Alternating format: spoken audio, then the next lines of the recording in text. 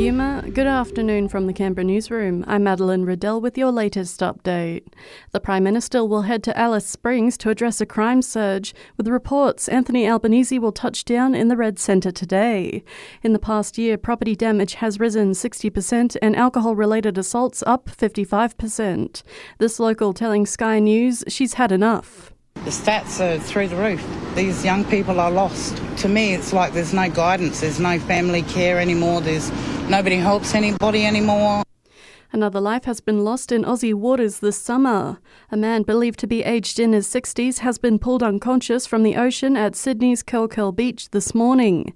Despite efforts from paramedics, he could not be revived, with an investigation underway.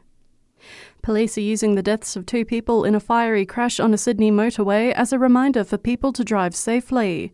The pair was in a silver Audi that flipped and burst into flames this morning as it was being pursued for failing to stop. Acting Assistant Commissioner Adam White says it's a tragedy that didn't have to happen.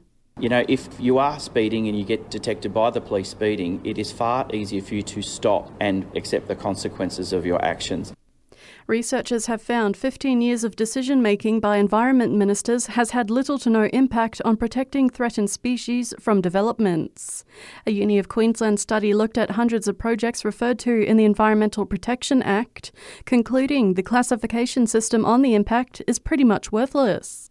It reveals 82% of endangered tiger quoll habitat was lost in projects deemed not significant enough for further assessment. Meanwhile, if you haven't seen them yet, keep an eye out for images of our Australian of the Year nominees that are displayed on the Carillon in light of Australia Day celebrations.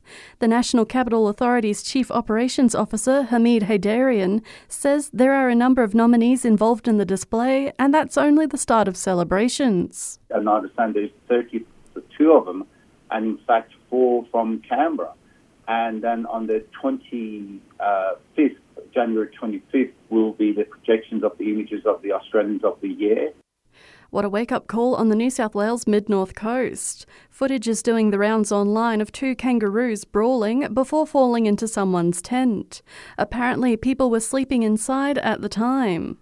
And it's the award no actor wants to receive. Nominations for the Razzies have been released, calling out the worst movies and actors of the year. Blonde, the Marilyn Monroe biopic, leads the pack with 8 nominations, but Jared Leto, Tom Hanks and Machine Gun Kelly are also up for awards. And that's the latest in news. I'll have another update for you right here later this afternoon.